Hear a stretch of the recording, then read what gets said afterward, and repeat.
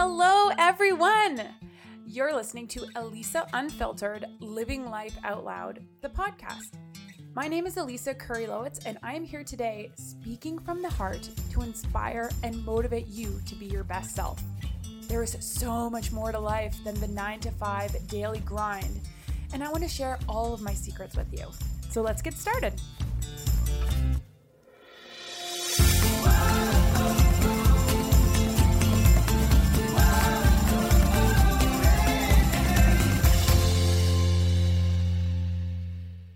Hello, everyone. Welcome to episode 146 of the Elisa Unfiltered podcast. My name is Elisa, and today it is Wednesday, December 7th, 2022. Today, I want to talk about a lot of things. And truthfully, I've been kind of brainstorming doing a podcast like this for a few months. And since we're almost at the end of the year, and on a personal note, I feel really grounded and really present and confident. It seems fitting. So today I want to share with you 10 things I have learned in 2022 that have changed the way that I see the world for the better from my point of view, from my lens. These 10 things they're mostly psychological, philosophical things, but you know how when you go through something really hard, people often say, there's a lesson in this, or look for the lesson. One day you'll learn the lesson, things like that. You know, when people say that, well, I want to share those lessons that I have learned. I've really been processing a lot of stuff, and I want to share how I'm personally interpreting the growth and expansion that I am experiencing right now. Maybe you can even call it the rebirth. Whatever you want to call it from the last 2 years. Well, it's actually been like 3 years, right? Like it's been 3 years almost, just a couple months shy from the first lockdown in Canada. Like, what the hell? Holy shit. So my intention for this episode is to provoke thought, perhaps a perspective shift or two, and to think critically. To listen and think critically about things, to encourage healthy discourse and hold space for life lessons that may not be in alignment with the things that maybe you have been learning. And I think many of you are going to find a lot of these really interesting. And I know for many, you will relate and have a similar thought flow as we go through these, but you haven't found the right words to describe or explain how you feel. I personally love when someone shares their thoughts and it's like exactly describes me. And it's like, I just feel so seen. My goal, my message, my overarching lesson, this isn't part of the 10, is to really focus on seeing myself, on seeing other people, on seeing the world, on seeing nature, on seeing different perspectives, as opposed to the unseeing and the ways in which we've been conditioned to unsee people, to dehumanize them, to make them less than so that we are superior. Anytime that we feel the need to lower someone in our minds, we are not seeing them for who they are. And this is a learned skill that we have put into place to make ourselves feel superior. So the overarching of all 10 of these are to see. I see you. Okay? Which I think in itself is just absolutely so powerful, isn't it? Especially, there are a lot of really profound people who are saying some really interesting things. They're going against the grain, and they don't have a lot of people who see them, who understand them right now. But I think that collectively that's shifting. We are starting to wake up more as a society. At least that's my hope. One of my subtle observations is that more and more people are having harder conversations. I also think that these lessons that I'm going to share with you are making me personally more compassionate and adventurous. Isn't that, adventure is like looming, adventurous and loving and a deeper, more self-aware person. These things, these realizations are strengthening my self-awareness, my sense of self, and it's beautiful. Obviously, intuitive awareness will play a big role in this episode. So if you're curious, and that's like, this is the practice of observing the non-judgmentally observing the mind. So if you're curious about whether you are in that practice or not, this episode might be fun. It might be interesting to observe what comes up for you and how you relate or don't relate to some of the things. Okay, so let's get into it, shall we? I am excited. And of course, I need to start big with number one. Number one, the first lesson that I've learned in 2022 is, what is truth? Truth is so fucked up. Our ideas of what is true and what is not true, how we relate to truth as humans right now is like fucked. And excuse my French here. For many of us, truth, or the idea of truth, is the North Star. It leads us, it guides us, it makes us feel safe. People want to seek the truth. They're truth seekers. When something doesn't make sense, they're like, that can't be true. I need to go over here. And I love this. Truth is important. Feeling like you are being true is important. It helps people feel safe and trust and belong. That's the biggest one. Like right now for me is like the belonging. So if you believe what I believe, if we have the same truth or this collective truth, we belong to one another. We are not outcasts. So before I go into this lesson, I want to start with a little story, okay? If 100 people went to see a movie in the theater, when the movie ended, there would be 100 different opinions of that movie. Some might be similar, but every single person who watched the movie would be observing it from the lens, or you could say the bias or the belief system or the filter from which they see the world. Everyone sees the same movie. There will be 100 people with 100 different opinions or views of that movie. So what happens when they leave the theater? All right. Humans start talking, sharing, comparing. It's in our nature to do this. And sooner rather than later, these little like mobs of people will form. Okay. Well, maybe it's not mobs, but like groups. We aren't gangsters out here. Okay. But maybe we are. I don't know. Anyways, let's just say that you loved the movie. It was so good, so powerful. You felt like a deeper meaning. You felt connected. You felt seen. And when you come out, your husband or your wife or partner, or maybe it's like your best friend or a family member, someone who's close to you, the person you went to see the movie with, thought that it was stupid, that the movie was stupid. In fact, they said it was probably the worst movie that they have ever seen. Now, most people will take a loved one's opinion personally, and this might look a little bit like deflation, like that feeling. You might feel like, oh my God, I can't believe you didn't like it. And it can be really confusing.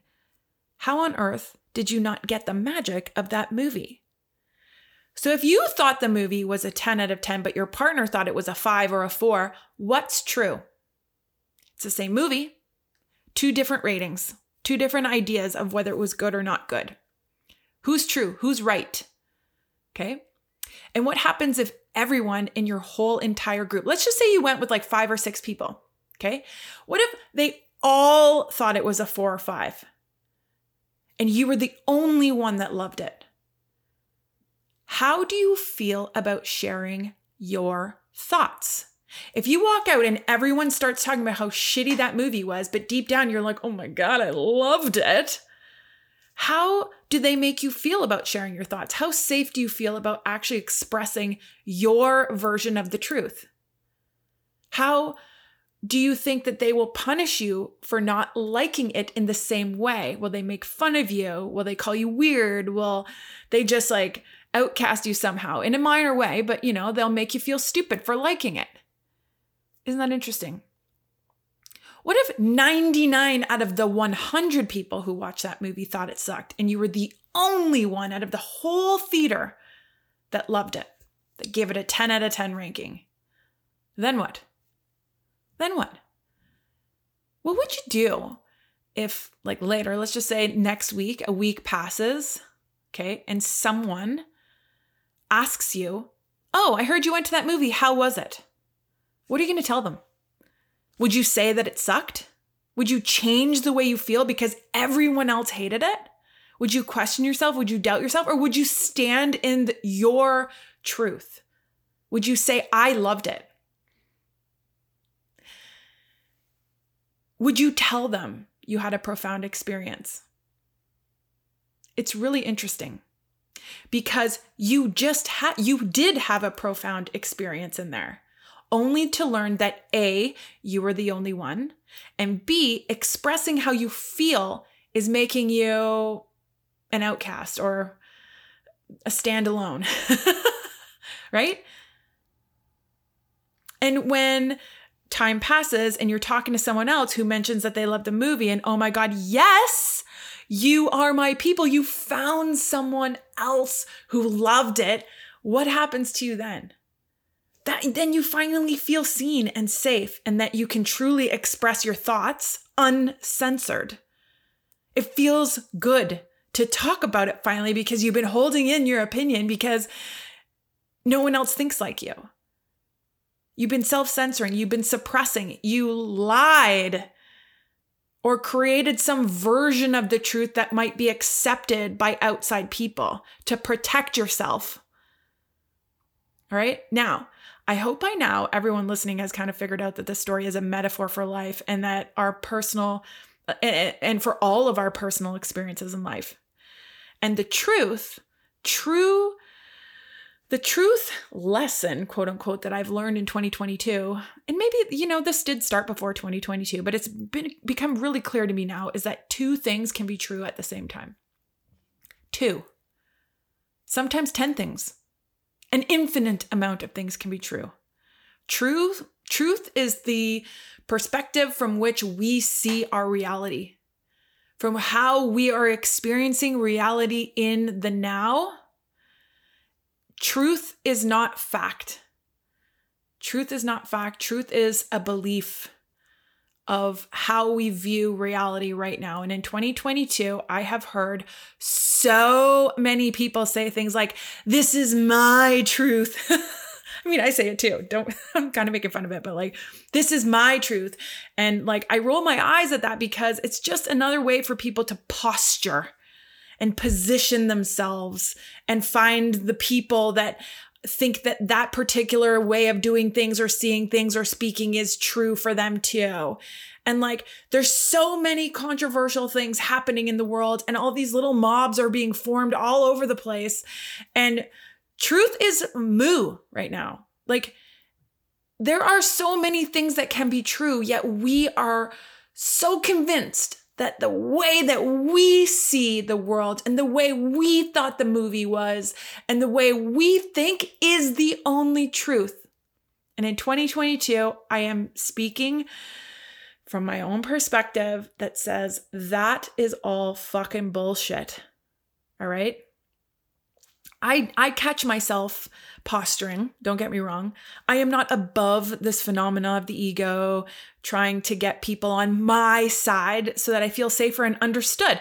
That does happen to me. I just want to make that really crystal clear. So let's briefly talk about science here for a second and just for a millisecond, if you have any self-awareness at all, you will see that science is bought and paid for in 2022. So for every scientist that says red meat will cause heart disease, there is another scientist saying that it won't.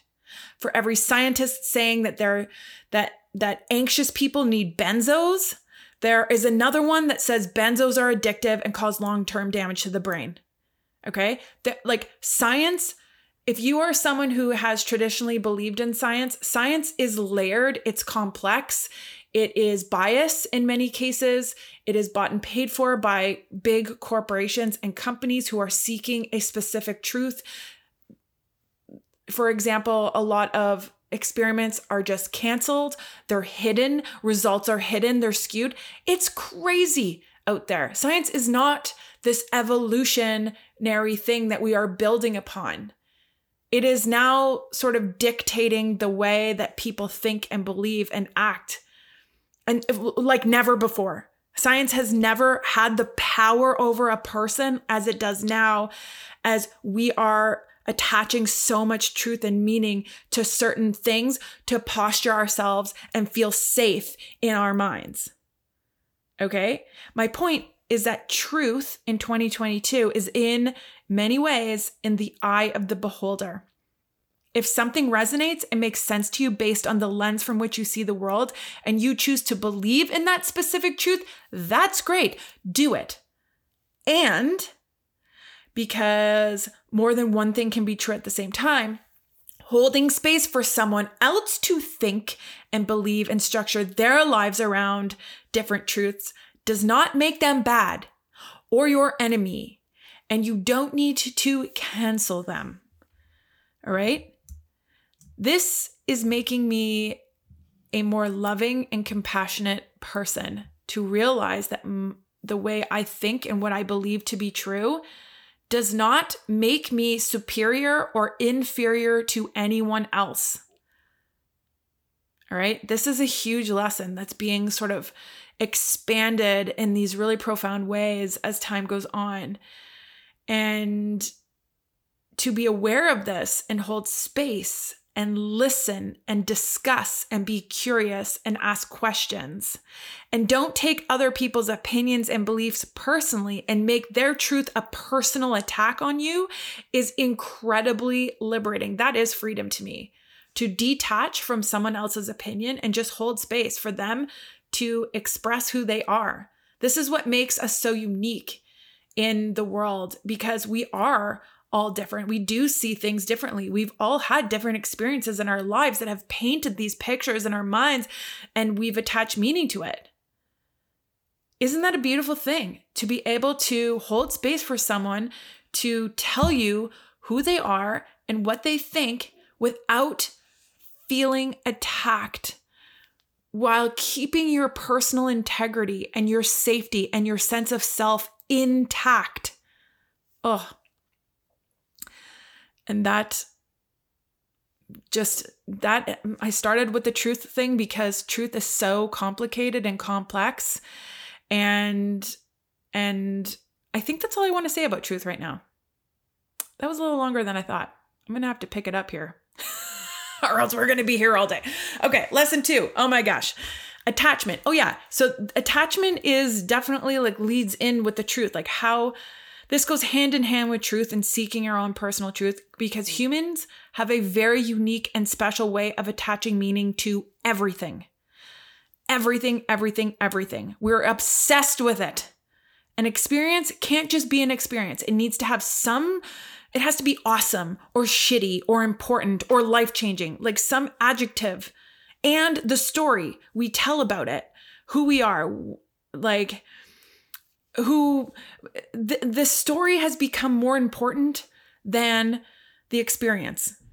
And the meaning that we've attached to the story is defining who we are. So if we see something and we attach a negative meaning to it, then that's the story that we will repeat over and over in our minds. The way we attach meaning to people and places and things and smells and energy and nature, it defines us. It controls our decisions. It subconsciously is the driver of our decisions. And attachments, sorry to say this, is a learned behavior. In other words, you have learned to attach meaning to everything in your life from the teachers in your life. You didn't just decide that, you love trees. Somewhere along the way, someone told you to love trees and you agreed to it. Attachments and agreements. All right. I'm going to give an example, and I want to start sort of in shallow waters here. Okay. If your mom and your mom's mom and your mom's mom's mom had this tradition of baking your family, some sort of famous apple cinnamon pie at Christmas, you, as a daughter, might feel obligated to learn that recipe and continue that tradition. You would most likely naturally gravitate towards watching your mom bake it, participated in some way. You might feel proud to have participated in some way, to have joined in the tradition. It makes you feel seen and heard and welcomed into the tradition. It feels good. The smell of a pie baking would remind you of Christmas and family times and great times and whatever that might look like, right? Now, I want to emphasize that there's nothing wrong with this at all. I'm using it as an example of how we learn to attach meaning. So let's just say one Christmas, mom gets sick, doesn't make the pie. It would be devastating for some on higher levels than others. Some just might feel a little bit let down. For others, Christmas might be destroyed, right? It wouldn't be the same. It would be the worst because that is something that is so important to them. They've attached so much meaning. They've attached their identity to it. This is the only way I enjoy Christmas, that if it doesn't happen, it's like devastating, all right? So over COVID and during the 2021 lockdowns in Canada, I felt this. This happened to me. And for the first time in history, we didn't have a Christmas dinner together, right? Now, my family lives all over Ontario. My immediate family lives all over Ontario. So what I did was I made my family our traditional Polish meal. I learned how to make pierogies for the first time. I learned how to make borscht and the mushroom zupa and all of these Polish foods, the uszka that you put in the borscht. And I then drove from Ottawa, where I live, through Toronto, past Toronto, and all the surrounding areas to where my family lives. And I dropped off Polish Christmas so that we could have our traditional meal over Zoom. We had Zoom Christmas. How many people had Zoom Christmas in 2021? Probably a lot in Ontario because we were like hardcore lockdown. I drove 14 hours in one day to preserve this tradition. It meant that much to me. Is that a bad thing? Fucking hell no. This is a really positive attachment to something that I value and wanted to continue. And, it was important to me. I attached a lot of meaning to that situation. And this is what was learned, okay? So to some of you listening, you'd be like, I would never drive 14 hours for pierogies. Okay. As I said that out loud, that sounds funny. Maybe you would, because pierogies are live. Or maybe the idea of disrupting your life to make all the food, because it took 3 days plus driving around wouldn't be worth it to you. So you wouldn't care as much, or maybe you have other traditions that, or maybe you have no traditions at all. So just the idea of Christmas tradition is whatever, which is fine. Nothing wrong with that. Maybe your tradition is church on Christmas, or maybe you don't even celebrate Christmas and all of this Santa BS makes you roll your eyes every single year. It doesn't matter where you attach meaning to. I'm not judging you. I don't care. I just want to sort of bring this to your attention. My point is that we've all learned our ways and we've attached meaning to it. There is nothing wrong with this. However, the problem with attachment is when we start to get into our own way and it becomes a detriment. When we attach irrational fear, for example, to people, places, and things. When our ideas of who people are okay, we've attached meaning, we've judged people. When it creates anxiety and fear and more judgment and victimizing, when we're not able to detach from what a person says, okay? If someone says something to you and you attach meaning to it, it can disrupt your entire life, not only just your day or that moment of the day. Some people are told specific things and their entire day, their week, their month is ruined. All right. This is also called taking things personally. Attachment is also an interpretation. So many of us are committed to misinterpreting others in 2022. It's really sad. Attachment is invisible. You can't see the energetic connection. You can't see how you've attached the meaning to it. It's invisible. You can't see or measure how deeply you've attached yourself to things in your life. It comes up and manifests as a feeling, as usually a negative, if it's not serving you anymore, if you've attached meaning to something that's no longer serving you, it generally feels confusing. You feel like a victim. You feel like you're judging yourself. You doubt yourself. You're scared. You're afraid, but you don't know of what. You just know that things feel uneasy. That's when attachment is not serving you. So to go back, just to kind of sum it up, the lesson that I learned in 2022 is that when I observe myself having an emotional response, so when something happens that causes an automatic feeling to come up that isn't nice, that feels uncomfortable, because remember, our attachments are manifested in our lives subconsciously. We are not conscious when our emotions come up. They just automatically come up, right? You're not thinking, oh my God, you just made me so angry. You just become angry. You're not consciously saying, oh, that I should be frustrated now. Cue frustration. No, you just become frustrated from subconscious attachments, subconscious stories that live beneath the surface. That's what I mean when I say that they're invisible. So when something happens and causes that automatic feeling that isn't nice, I mean, we don't care when happiness comes up. That's great. You don't learn things from the light. You don't learn how to grow and love more from the love. You're there. You learn and grow from the dark side, from the shadow work, from those things that are invisible, those dark and scary feelings that come up. What I do when I feel those uncomfortable things is I pause, take a breath. We're forgetting how to breathe consciously and in the moment. My emotional responses are learned, they're conditioned. It's like domesticating a dog to sit when you say sit. It doesn't know what sit means. It attaches meaning to that word because it knows it's going to be rewarded if it sits. And the same thing happens to us. We are domesticated through the reward punishment system, and that's how we create our attachments in life. The way I react to everything is learned. That's why some people can get away. Some people can get fired and see it as an opportunity, and others attach failure, loss, unworthiness to it. However you've learned to attach meaning to getting fired will determine your reaction. Do you get it? So giving pause, feeling the hard feelings rise up, pausing, breathing, putting space between you and the reaction will give you space. It's in that breath, in that pause, that you are creating space to respond. A response is conscious. When you choose, you can choose to continue getting mad if anger comes up, or you can choose something else if the anger is no longer serving you. It's being present, and presence, as the word suggests, is a gift. I know it's cliche, but whatever. It is. Being present is a gift.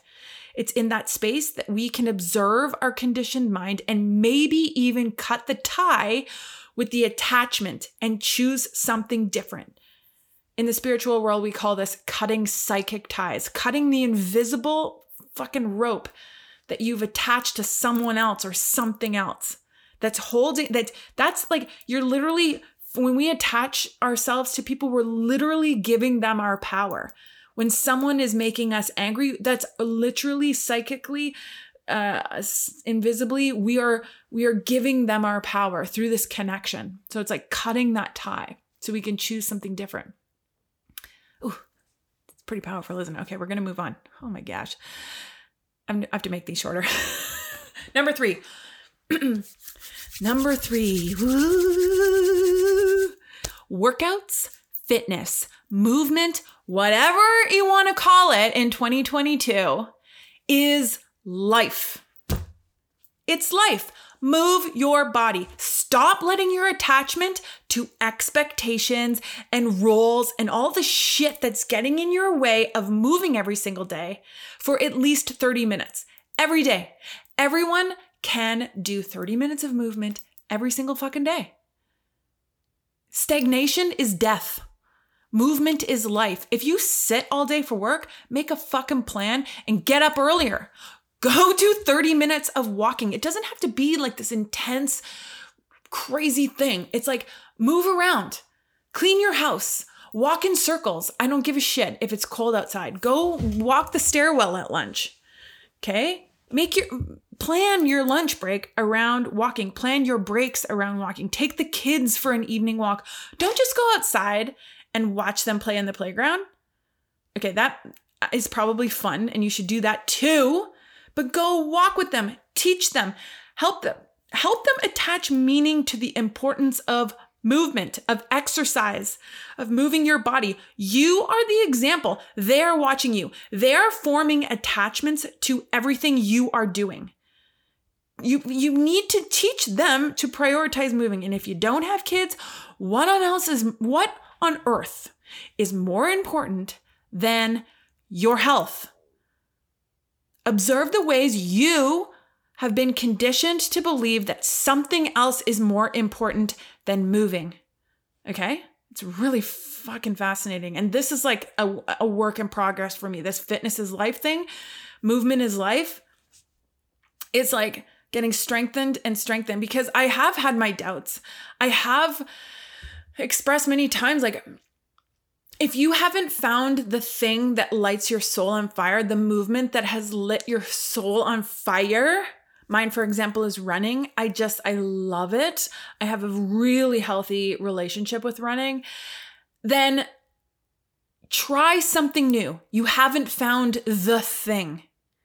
And that's your responsibility.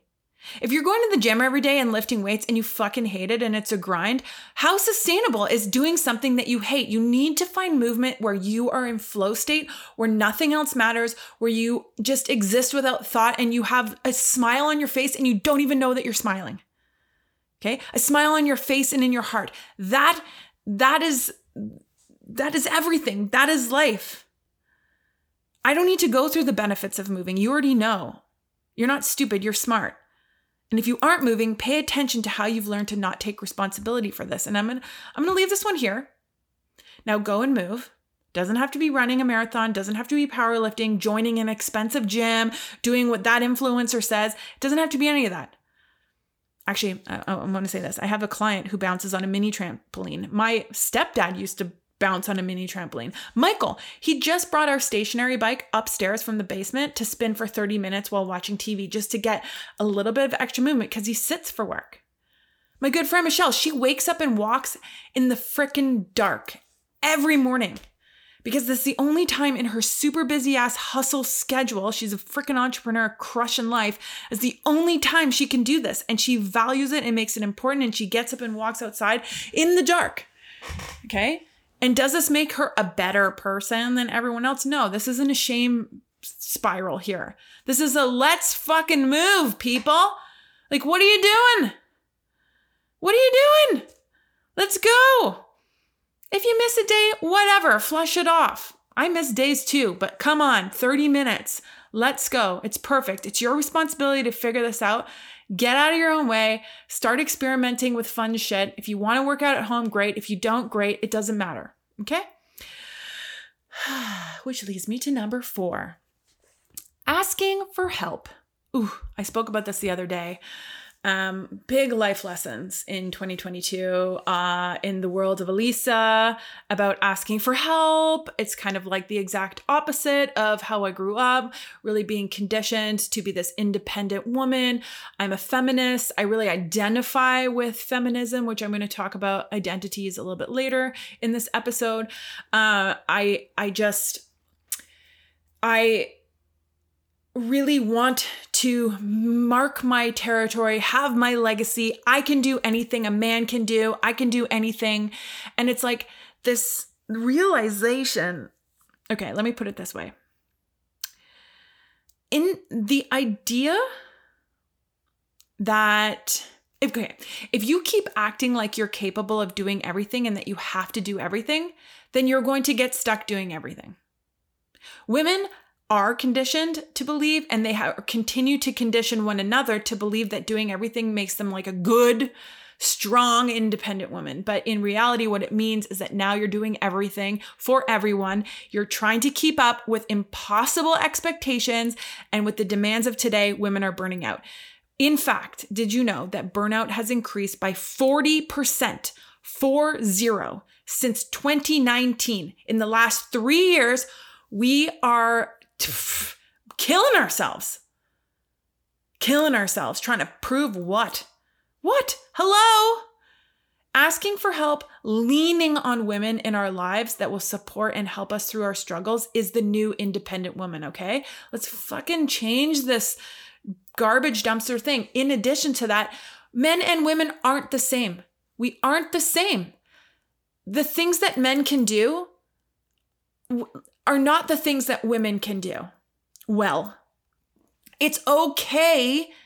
I understand equality. This is not equal pay, equal rights, those types of things. That's across the board. We should be equal there. But when it comes to the day-to-day shit in our lives, why do we have to do what men do? Why can't we be fucking great at doing what we do as women, as the feminine energy predominant?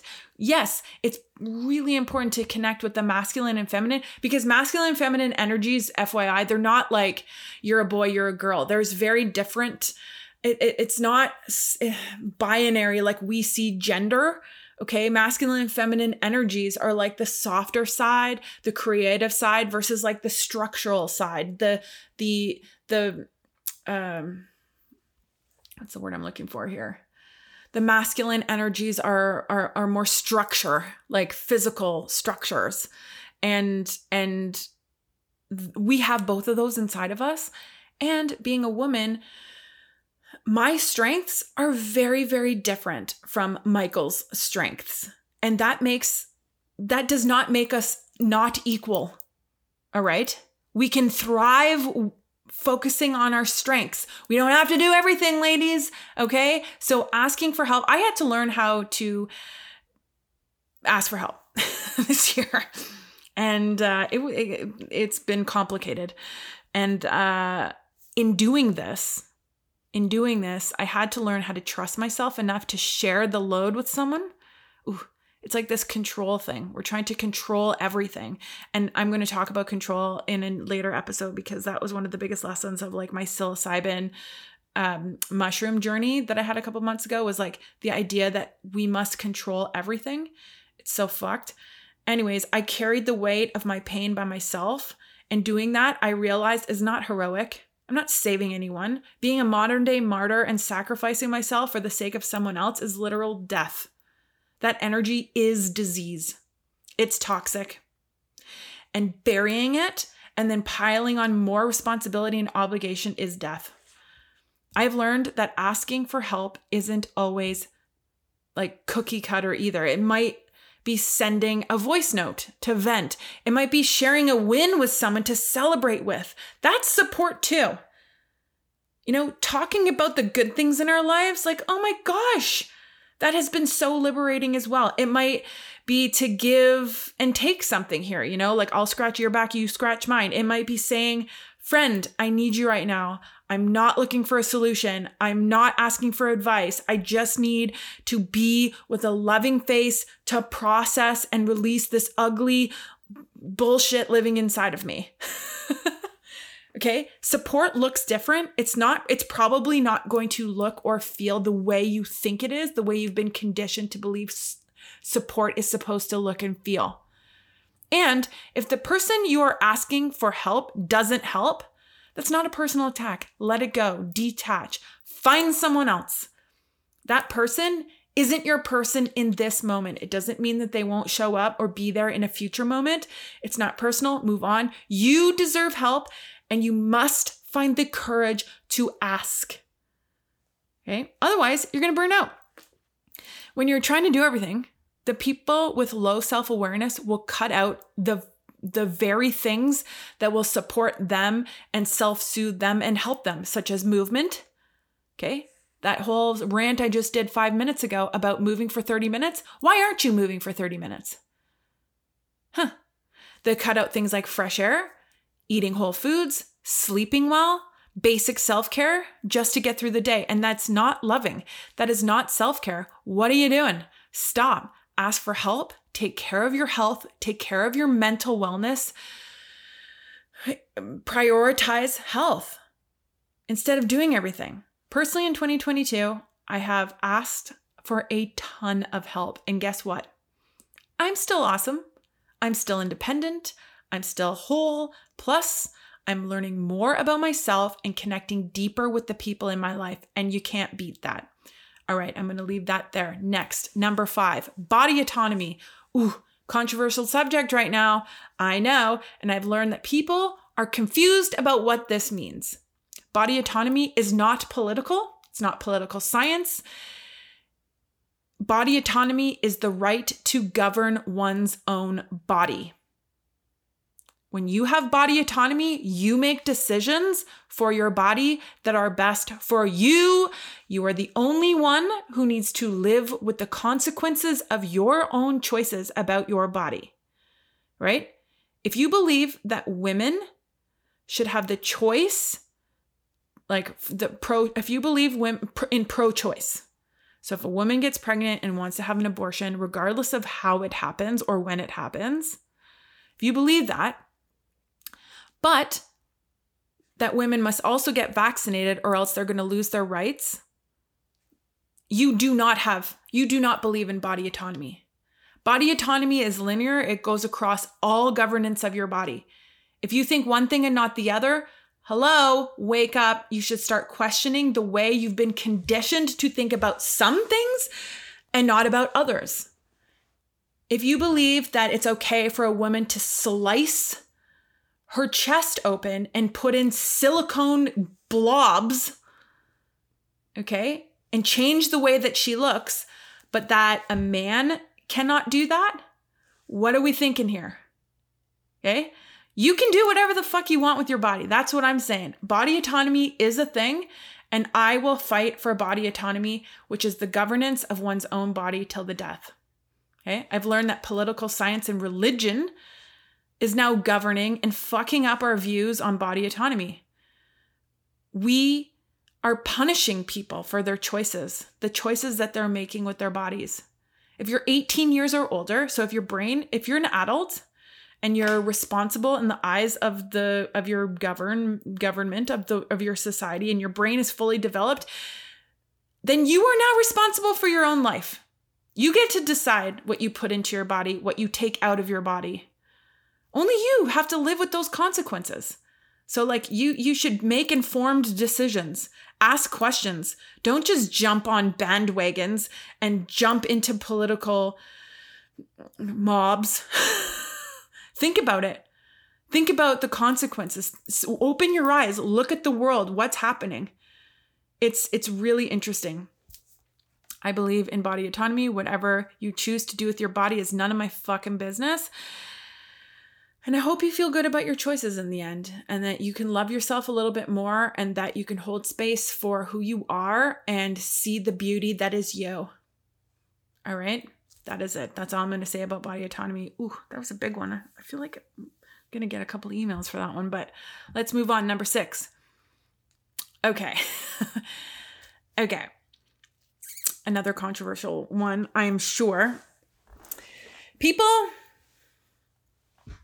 People's minds are becoming so easily hijacked. I want to start this lesson off with a quote from Seneca. Lucius Seneca, I think it is his name, Lucius something, who he was like a Spanish philosopher, born basically like right at the time of Christ. I think he was born just before Christ and died just after Christ. He said this: religion is regarded by the common people as true, by the wise as false, and by the rulers as useful. I'm going to say that again. Religion is regarded by the common people as true, by the wise as false, and by the rulers as useful. I read this quote recently and I was just like, holy fuck. Really brought up a lot of emotions in me and some realizations about the ways in which I have been a common person, I've been a wise person, and I've been a ruler in my life. It's really interesting just to kind of see how we can manipulate people and ourselves to benefit. Okay, or to deny ourselves the truth of what's actually happening, or to feel safe and liked and wanted, to live up to expectations, to fight them in, whatever it is. It's really interesting. Our beliefs control everything we say and do. But beliefs are ideas that are not true for everyone. Right? So this ties in with the brain hijack. Hold on a second, because here's an example. If you believe that Jesus was the Son of God, ask yourself, does everyone on earth believe this? The answer is no. If you believe your soulmate's out there or like love at first sight, if you believe in that, does everyone on earth believe in that? No. And even something like as crazy, like let's think of something that a lot of people think is crazy. If you believe that the earth is round, ask yourself, does every single person on earth believe the earth is round? The answer is no. There's this like shout out to the flat earthers. Oh my God, sorry. I'm laughing so loud because, it can seem really crazy that there's people out there that think the earth is fucking flat. It's like almost impossible to wrap your mind around that. Okay. Beliefs are ways of thinking and self-identifying that are not true for everyone. And they are most commonly formed through the reward punishment. So you'll get rewarded if you think this way. You will be punished if you don't think this way. And fear sort of really controls how we believe ultimately. The fear of failing, the fear of not belonging, the fear, like we even sometimes fear success, right? Fear creates the strongest and most instantaneous bonds to beliefs. And watching people's minds get hijacked during this pandemic because the fear was astounding, like super high level fear globally. We didn't even know what the fuck to do with ourselves. We were so scared. People panicked and people became different people. People acted in ways that they would never in a million years ever believe that they would ever act. They shunned their families. They canceled families. They said horrible things to people that they loved. They got divorced. People literally, couples had different opinions and they fucking got divorced over the pandemic because of the vax thing. People were wishing death on people. How many tweets or things did you see where let them die? They deserve it anyways. People isolated themselves and feared everyone. People's brains were hijacked with a narrative that controlled them. They forgot who they were.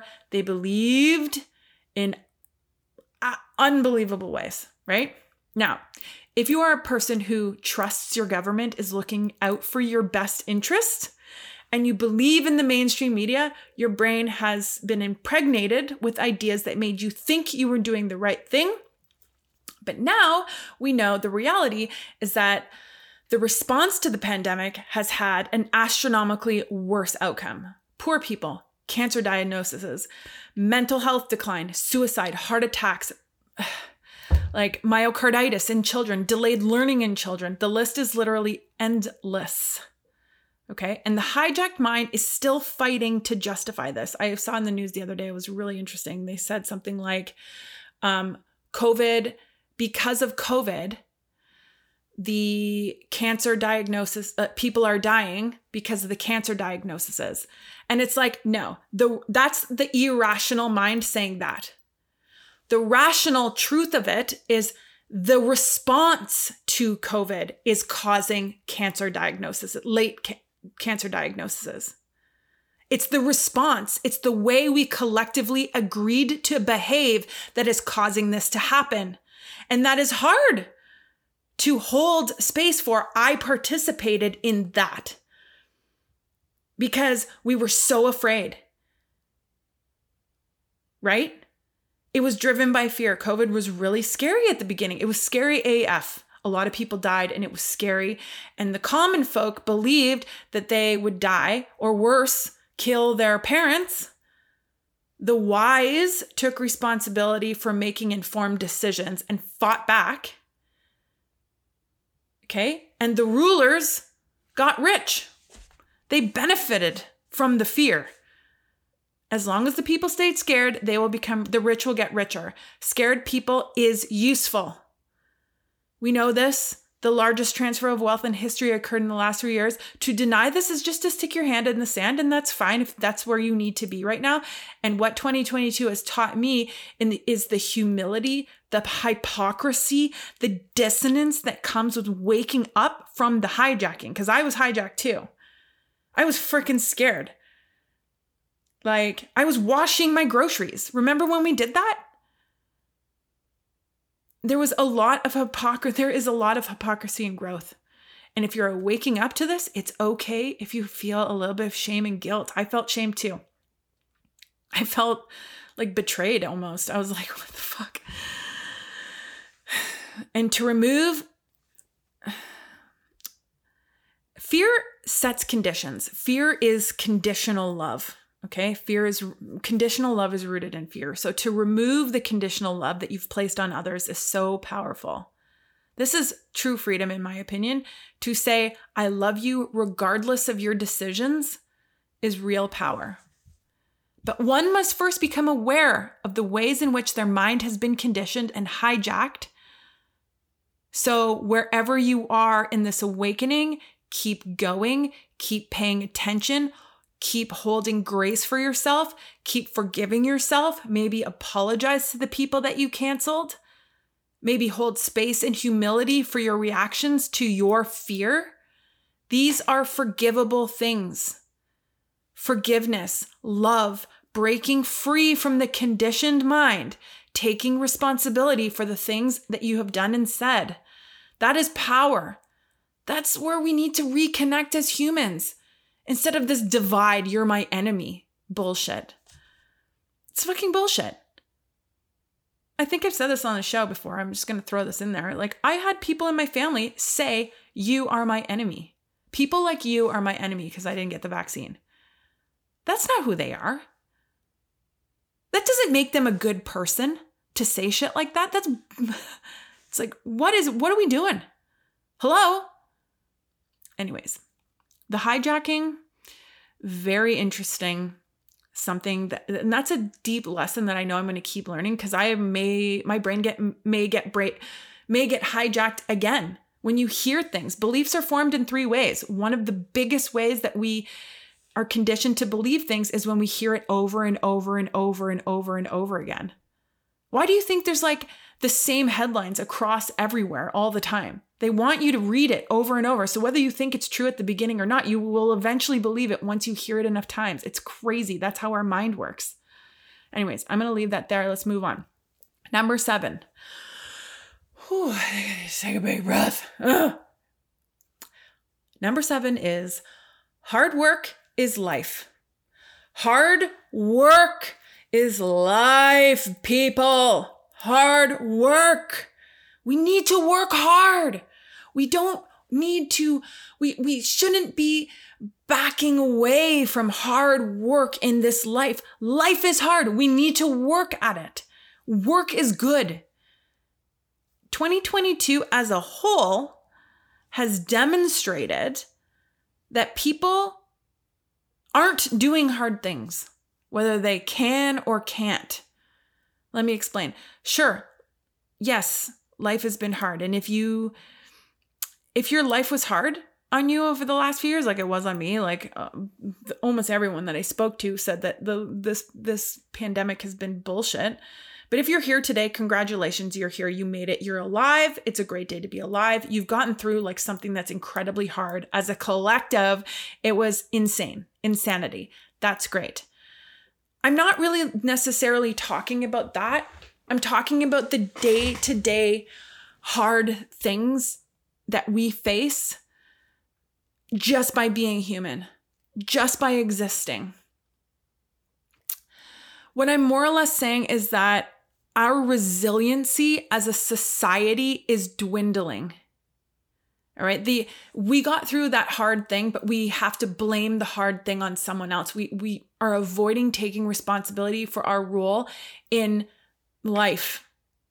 All right. So instead of walking towards our struggles and getting through it, which is how I believe, which I think is the basis of hard work, when we walk towards our struggles and get through it, we're trying to put distance between us and the hard thing. We're trying to like bury it and deny that it's happened and like numb the space that connects us to hard things as opposed to going through it. The only way out of a hard situation, in my opinion, is through it.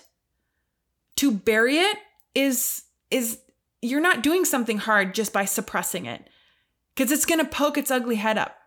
If you haven't gone through that, you need it to be behind you, not beneath you or below you. Self-medicating actually is kind of something that I wanted to talk about in this hard things section, because who here has been self-medicating a little bit more than they used to? Meaning they drink more, they get high, they're taking benzos, maybe they medicate through eating, Netflix, avoiding life. Like however you're avoiding doing something hard or numbing or running from, whatever that is. Only you can really truly know the ways in which you are self-medicating. And I'll make this clear also. I don't give a shit if you self-medicate. I do too sometimes. It's a way of coping. It's a way of getting through anxious, scary, hard things, which coping is a skill. And coping doesn't heal. All right? So when you are coping, you are not healing. Coping is kind of like a Band-Aid over the wound. It's not addressing the root cause of the wound. All right? And we need to make that distinction. Sure, we need to cope with shit just to get through the day and put enough space or time to get through something hard. There's nothing wrong with coping. However, coping strategies might lead you to believe that you're confronting the darkness. So when you're self-medicating, you might think that you're confronting something, but you aren't facing the root cause. Because self-medication is just that Band-Aid. You're not actually healing by numbing. That's why you're not through it. That's why it keeps coming up. Self-medicating erodes resiliency. So setting small, tangible goals, on the other hand, and then working at achieving them one by one, going through these monotonous, difficult, shitty motions sometimes, that's how it feels. That is the answer to build up your self-worth and your confidence and resiliency, is to not get home and finally sit down and have that drink. It is to carefully outline goals for your health and start checking those boxes. And I'm not talking about like working out for an hour every day and eating and starting a new diet and like doing 20 fucking things in one day. I'm talking about small, tangible goals that you can build up your resiliency to get through the hard shit. Because quitting, hiding, blaming, running away, these are fear-based. You aren't learning about who you are by doing that. You're just avoiding the hard things. The amount of kids, I shouldn't say kids. Well, it's kind of like the Gen X. No, it's Gen Y. Millennials, the younger millennials, who are quitting their jobs right now because things get hard or the boss said something to them. Like we don't have resiliency as humans. We're losing that ability to cope with hard stuff by getting through it. Okay? People have these ideas that the rich people in our lives need to pay for everything. We need to stand up and start earning. The idea that you're owed and entitled to things is like just, it's the opposite of resiliency. And it will never lead to a powerful place. If you feel like you are owed and entitled without sacrifice, without hard work, you are never going to step into your personal power, ever. And in 2022, I've been working so hard. Personally, I'm learning so much about who I am and what I'm capable of, and I'm grounded in love and connection. I'm working at grounding myself to this earth, to my personal power. My hard work has built so much inner trust and respect and compassion. Like, whoa. The takeaway is this. I'm learning that we're becoming a society who undervalues hard work, and I think it's a mistake. So the next time something feels hard, whether it's a conversation, maybe it's even hard, like some of the things that I'm talking about right now that feel hard for you. Maybe it's a workout. Maybe it's just fear in general. You're afraid of something. Observe where your mind goes when things get hard. What do you do when things get hard? Then pause and ask yourself, is this reaction building love, trust, respect, and confidence? Or am I running away because I'm afraid of blank? I'm afraid of working hard. I'm afraid of failing. I'm afraid of losing. I'm afraid of being vulnerable. I'm afraid of abandonment. I'm afraid of whatever. Ask yourself that. Start tapping in and listening. Hard work is the foundation to confidence. You can do hard things and come out the other side more enriched and powerful. Oh, and let me remind you, doing something hard doesn't mean you need to do it without being scared as fuck about doing it. That's a big mistake. Hard stuff is scary. Hard stuff doesn't feel good when you're in it. It feels uncomfortable. It feels challenging. That's the thing. That's why hard stuff, doing it is so good, because you will come out on the other side different. That's what we want. That's what resiliency means. So the next time something hard happens, you're like, I got this. I have my own back. And you have that confidence. Being afraid and moving forward is one of the most powerful actions you will take as a human in this life. Being scared and having courage to move through the hard thing, even though it scares the fuck out of you, is the highest form of self-awareness. And I guarantee that you will grow and expand in ways that avoiding never will. Ooh, I'm going to leave it there. Number 8. Oh, shit. Okay. Okay. Number 8. I'm just going to read this off the paper. People are obsessed with identity. In 2022, I know I'm going to get people's panties in a knot. People are obsessed with identity. Is this a bad thing? No. But I want to explain this. I want to deep dive just and share a different perspective and maybe just sort of open the door to a different conversation, because everyone's so tunnel vision about identity. Everyone's so stuck in this one track mind that I think we're forgetting who we are. In 2022, how you identify in this world has become an obsession. However, the awake and aware, the people who are aware, know that identity is only one of 3 aspects of who we are. Identity is also dominated and controlled by the ego. So the way we identify is ego-based. So it is your ego. Who you think you are is ego speaking. That's the narrative of the mind that is based in ego. Okay, so if you say, I don't have a big ego, but you're like, I am woman, I am, athlete, that is ego, okay? How you identify, whether in gender, which is a hot topic, and I'm not going to go there necessarily, whether it's in status or occupation, has very little to do with who you are. It's only a third of who you are as a whole human. Identity is most often formed through conditioning also. So women, for example, are groomed to be more feminine. Men are groomed to be more masculine. Maybe things are changing. There's more non-binary grooming happening. That's fine. It doesn't matter. But rich people that grew up with status, they're groomed to live a certain way, to hold a teacup in the right way, to be proper, to whatever. We are groomed to fit identities as we grow up. And if we don't fit in those boxes, and we realize this at a young age, or maybe even in our late adulthood, we become victims of identity, and we start to seek out new ways to identify or feel superior and be okay. Because that's what it is. An identity is a box. Identity is a box that you are putting yourself in, or that society is putting you in. Okay? So let me ask you this. Close your eyes if you can. If you're not driving or anything, if it's safe to close your eyes. And tell me, when you think of who you are, do you feel as though you are your mind, your body, or your soul?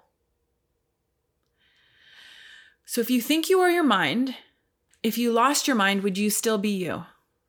If you had brain damage, a lobotomy, if something bad happened to your mind, would you still be you?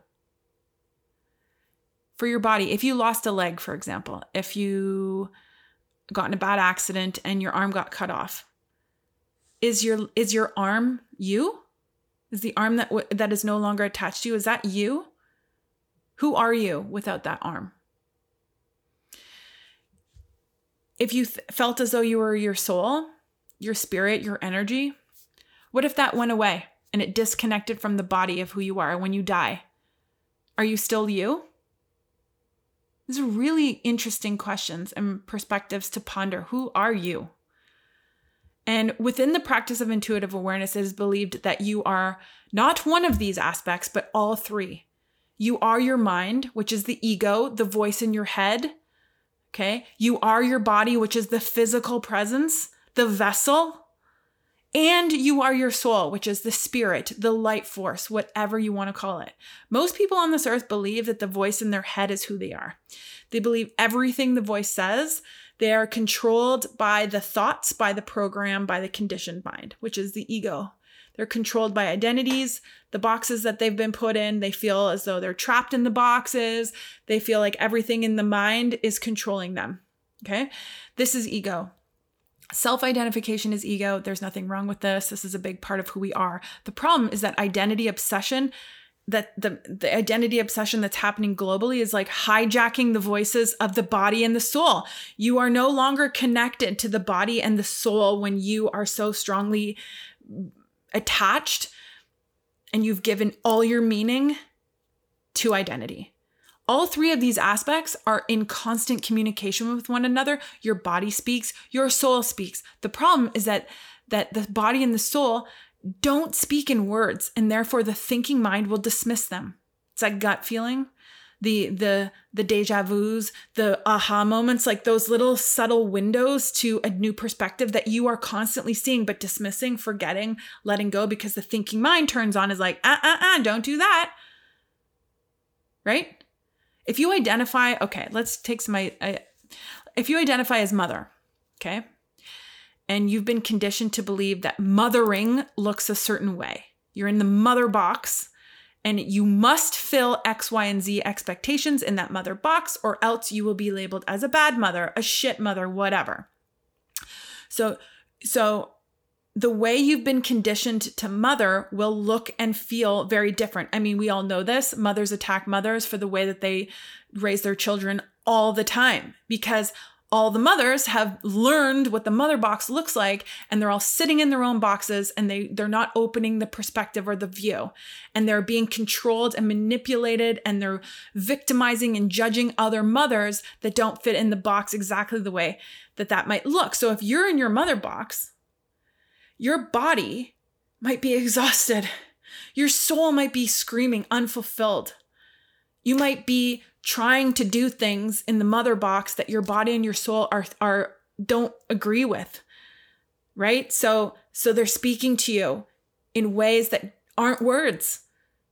Are you listening to that? This is all being suppressed with this identity obsession. Another example that's really easy is gay. If you identify as gay, if you're gay or lesbian or part of the LGBTQ plus community, you have most likely been conditioned to believe, or grew up for a certain part of your life, if you're an adult, maybe not as a kid, but that you are straight. And if you're not straight, you're bad. It's the discrimination against gay and lesbian LGBTQ is atrocious. So people pretended that they were straight for so long, but deep down in those times when you were in that straight box, deep down, you knew you weren't straight. Your body and your soul, there was so much dissonance. It was so confusing. You have these contradicting voices and feelings constantly just battling, and it's so hard. This is what I mean. That we are our egos, we are our souls, we are our body. Your attraction, your purpose, those things speak to us. But if we put ourselves in a box and slam the lid and don't have skills to open that box and really explore the possibilities of who we are and listen to all aspects of ourselves, we can get really fucked up. And that's what's happening. People are getting super fucked up. Okay? If you're a runner, this has happened to me. Like I had this belief that I had to run really fast, and I believed in the no pain, no gain and work hard or die. And I got really injured. And I came back from injury and just kept freaking running my ass off. And I was thinking to myself, like, my body was like, stop doing this. My soul was like, this isn't fun anymore. But my ego was like, qualify for Boston, do whatever it takes, you idiot. Like, don't listen to your body. Don't listen to, and I was like, whoa, you have to really take a step back and be like, what am I doing here? This is the power of intuitive awareness. We're taught that we are the answer to the question, I am. So like insert, I am what?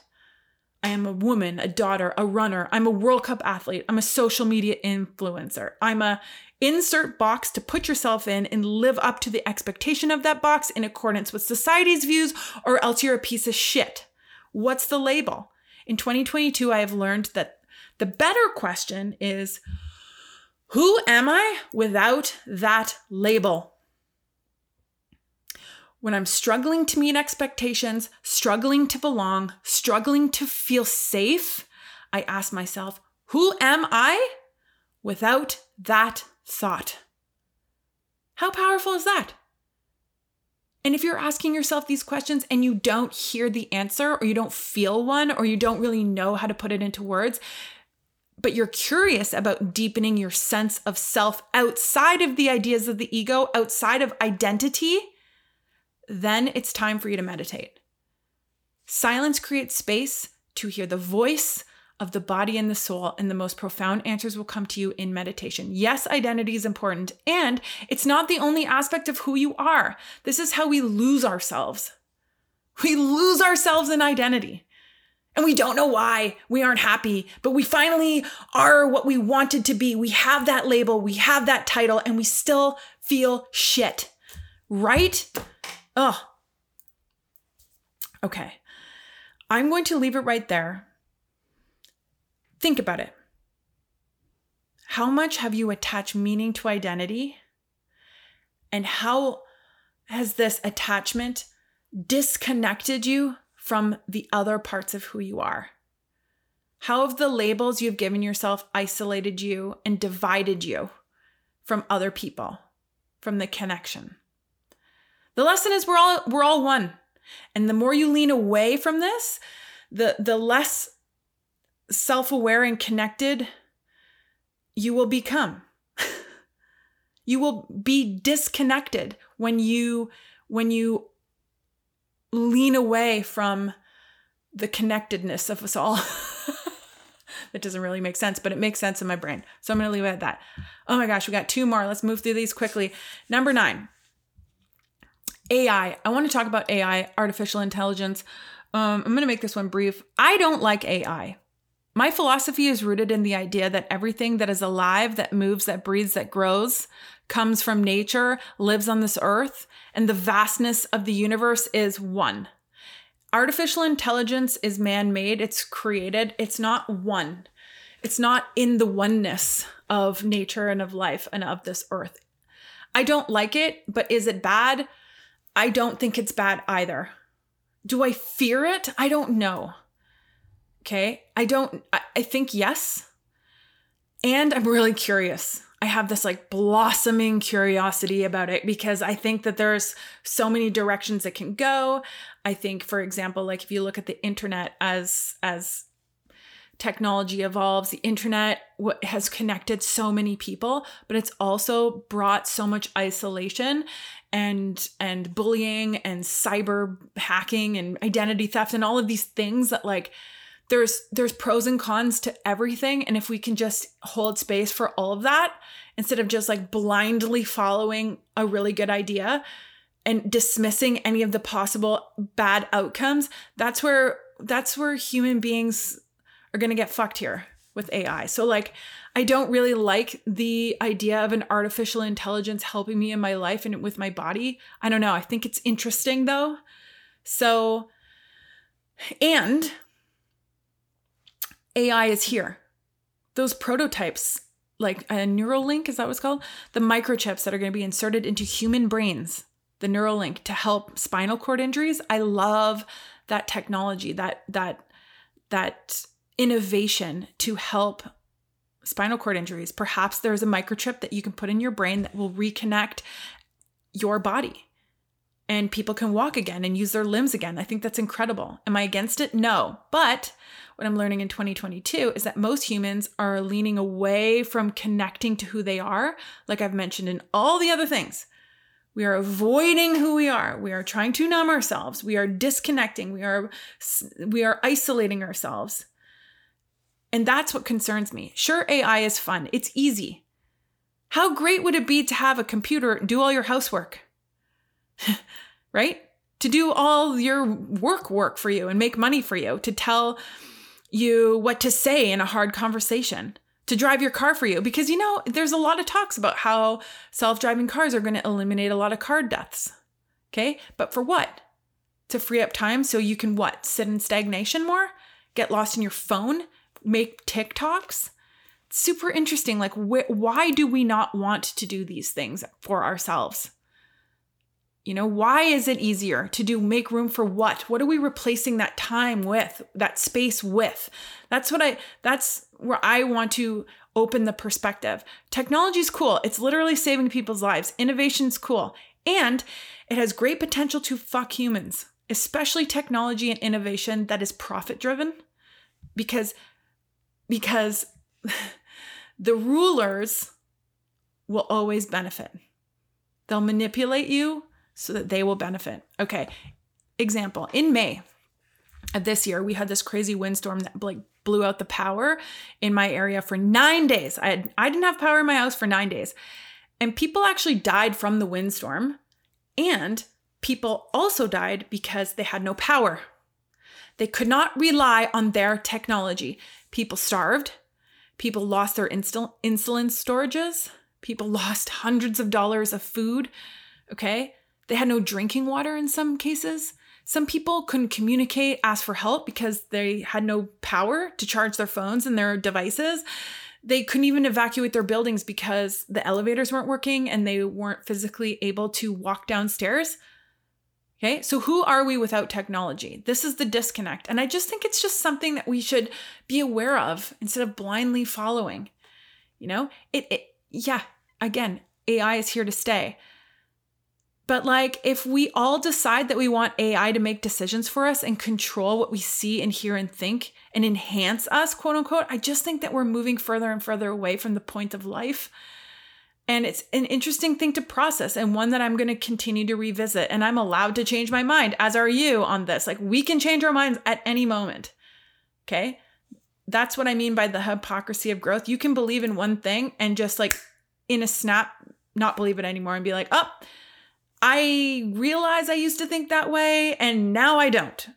And that is allowed. Okay? You should be questioning and exploring and listening to experts and challenging experts on what they're saying. And yeah, maybe it's living in the country that I've been living out in the country here for 3 years, not living in the concrete jungles of the city. It's very green out here. I can see all the stars at night. Connecting to nature has really been a wonderful journey for me. And it's one thing I've really noticed living out here is my relationship with the stars. It's changed. It's strengthened exponentially. I see millions of them every single night. There's barely any light pollution, far less anyways, where I live, how far out I am. And I'm connecting with the beautiful universe. It's unbelievable. So in 2022, what I've learned is that AI is here and it has the potential to enable us to disconnect from all life on Earth, from the oneness of Earth. We're disconnecting from our purpose, from hard work, from resiliency, creativity, nature, openness, oneness, responsibility, all that type of thing, and relying on a machine to help us feel fulfilled in this life. Yeah. And if you disagree with me, I'm happy to discuss it. DM me. I'd love to hear your thoughts on the AI situation. And you never know, things might change real fast. Okay. Last but not least, number 10. Oh, this is the best one. Thanks for listening. If you're still with me, this has been a long episode and I haven't had a really long episode in a while, so hooray. Number 10 in 2022, I have learned that the Elisa Unfiltered podcast is rated in the top 1.5% of podcasts globally. OMG, everyone. What? There are 2.56 million podcasts, and you have helped make this show in the top 1.5%. Oh my God, happy dance over here. Thank you so, so much. I've spent 5 years interviewing people, learning from top professionals in health and wellness, talking to real life people who are going through real life struggles, and have shared a lot of my own personal growth and struggles and relationships. And I'm so grateful that you have held space for this journey, that you are here for it. And I am forever grateful. I am here for it too. I want to continue to build and grow the podcast and just connect people, listen to different perspectives, challenge the way that we think, really open the mind and think outside the box, get out of our tunnel vision, get out of those, what do they call them? Silos, echo chambers, and really talk about things from sharing real life perspectives and views. I love it. I love it. So if you've enjoyed this show or the show in general and haven't left a review, this would be a great time to press pause and go ahead and do that. Subscribing and leaving reviews help others find the show and allows them to join the conversation. So there you have it. There you have it. Thanks for joining me today. I realize these lessons are coming from my personal perspective, the lens from which I see the world. And if you want me to expand on any of these in future podcasts, let me know, either by email at elisa@elisaunfiltered.com or DM me on Instagram at Elisa Kurilowitz. Links are in show notes. That's all for today. Thanks so much for listening. Keep it real, friends. Okay, I'm over here giving you a big virtual hug because you just finished another episode of the Elisa Unfiltered podcast. If you haven't done so yet, I'd love for you to share the love and head over to Apple Podcasts, Google Play, or Spotify and give the show a 5-star rating. I'll give you bonus points for leaving a written review. And if you're looking for more, head over to elisaunfilteredcoaching.com for show notes and all the links to all things Elisa Unfiltered. Have the best day, everyone. Until next time.